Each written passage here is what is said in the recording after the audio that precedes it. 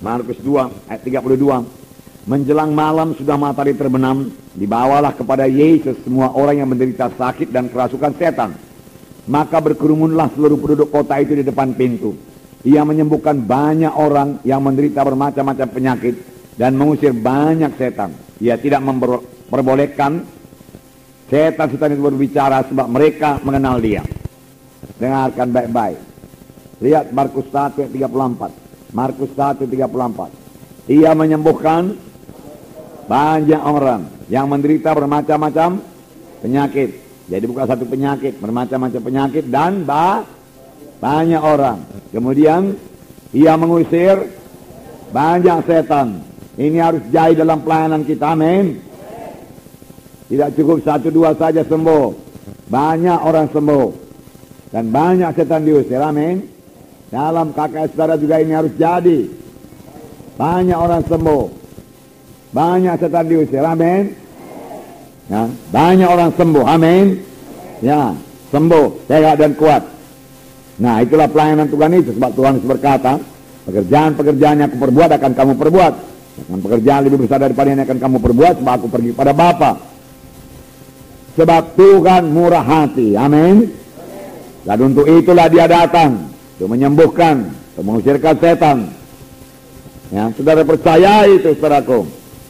Ya, jangan terus mundur, jangan terus merasa tidak enak kalau ada yang digotong ke KKS saudara. Ya, saudara terimalah itu sebagai satu kesempatan untuk menyatakan kuasa Tuhan, amin. Ya, sebab bukan saudara yang menyembuhkan. Dalam hal itu saudara jangan memandang kepada kekuatan saudara, pandang kepada Tuhan yang pemurah, pandang kepada kuasa bilur Yesus, pandang kepada janji Tuhan. Kerjaan lebih besar akan aku perbuat. Itu yang kita pandang, itu yang kita pegang. Pandang kepada Markus 16, mereka akan meletakkan tangan seorang sakit orang itu sembuh, amin. Nah, lalu saudara punya iman meletakkan tangan dan mengusirkannya dalam nama Yesus. Dia Allah yang murah hati dalam memberikan berkat. Dalam Filipi 4 ayat 19 saya bacakan pada saudara. Filipi pasal 4 ayat 19. Allahku akan memenuhi segala keperluanmu menurut kekayaan dan kemuliaannya dalam Kristus Yesus. Amin. Segala apa? Segala keperluanmu. Segala, bukan sebagian keperluanmu. Segala keperluanmu, amin. Dia Tuhan yang baik, dia Tuhan yang murah hati. Kalau dia tidak menahankan anaknya yang tunggal, masakan dia menahankan lagi berkat-berkat lain daripada kita. Mari hidup benar di hadapan Tuhan. Mari tekun mengikut Tuhan. Mari tekun berdoa. Mari tinggalkan semua dosa. Mari bersungguh-sungguh hati mengikut Tuhan. Dan mari murah hati sama sebagaimana Tuhan yang kita sembah itu murah hati.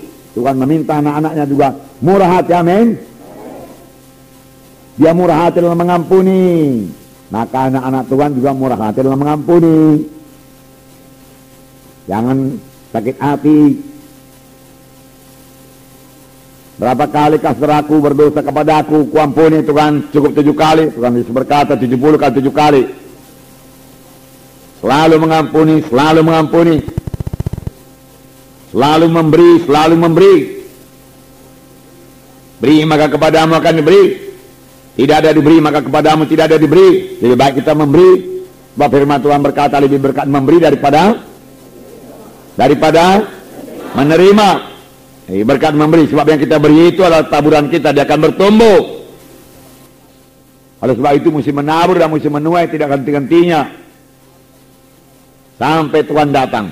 Amin saudara. Yang banyak menabur, banyak menuai. Dalam Lukas 6 ayat 36, siapa yang ingat apa katanya?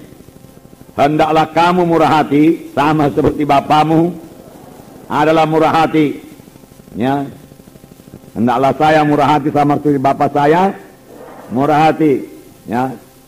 Seorang bapa yang murah hati, saudaraku, sangat merasa tidak enak melihat anaknya yang pelit.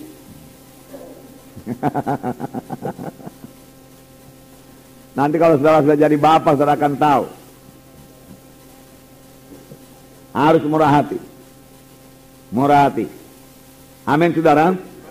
Ya. Tuhan Yesus berkata, belajarlah kepadaku karena aku lembut hati dan rendah hati. maka engkau akan mendapat sentosa bagi jiwamu. Sentosa lah yang dicari orang dunia ini. Dia cari uang supaya damai, supaya tenang. Dia piknik supaya tenang, supaya damai. Tetapi damai yang sejati, sentosa yang sejati, belajarlah kepada Yesus. Duduk di bawah kaki Tuhan Yesus, percayai firman-Nya. Mika 6 ayat 8 saya bacakan. Hai manusia, telah diberitahukan kepadamu apa yang baik, dan apakah yang dituntut Tuhan daripadamu? Selain berlaku adil, mencintai kesetiaan, dan hidup dengan rendah hati di hadapan Allahmu. Hidup dengan rendah hati.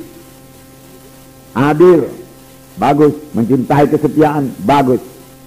Tetapi firman Tuhan juga berkata, hidup dengan rendah hati di hadapan Allah. Hidup dengan rendah hati. Firman Tuhan berkata dalam 1 Petrus 5 ayat 5, Allah melawan orang yang sombong.